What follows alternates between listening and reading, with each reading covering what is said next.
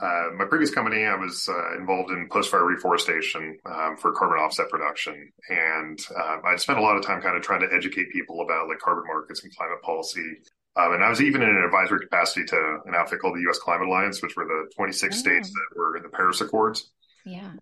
here in the United States. And there was a lot of people there that were educated about climate, cared about it. It was their job to. Um, and they were feeling a little overwhelmed about carbon markets, climate policy, nature-based solutions. And I just thought, man, we are hosed. Like if people that like in government that are paid to care about this and do are having a hard time accessing this, like what are the rest of us going to do? And frankly, like I think that there's a really important role for government in a lot of different ways, but like this is mostly a bottom-up solution. This is about like how do we make this accessible to everybody to be able to be part of the solution. And so that was the birth of Acclimate, which is how do we educate and empower everybody to act in their for our best climate future.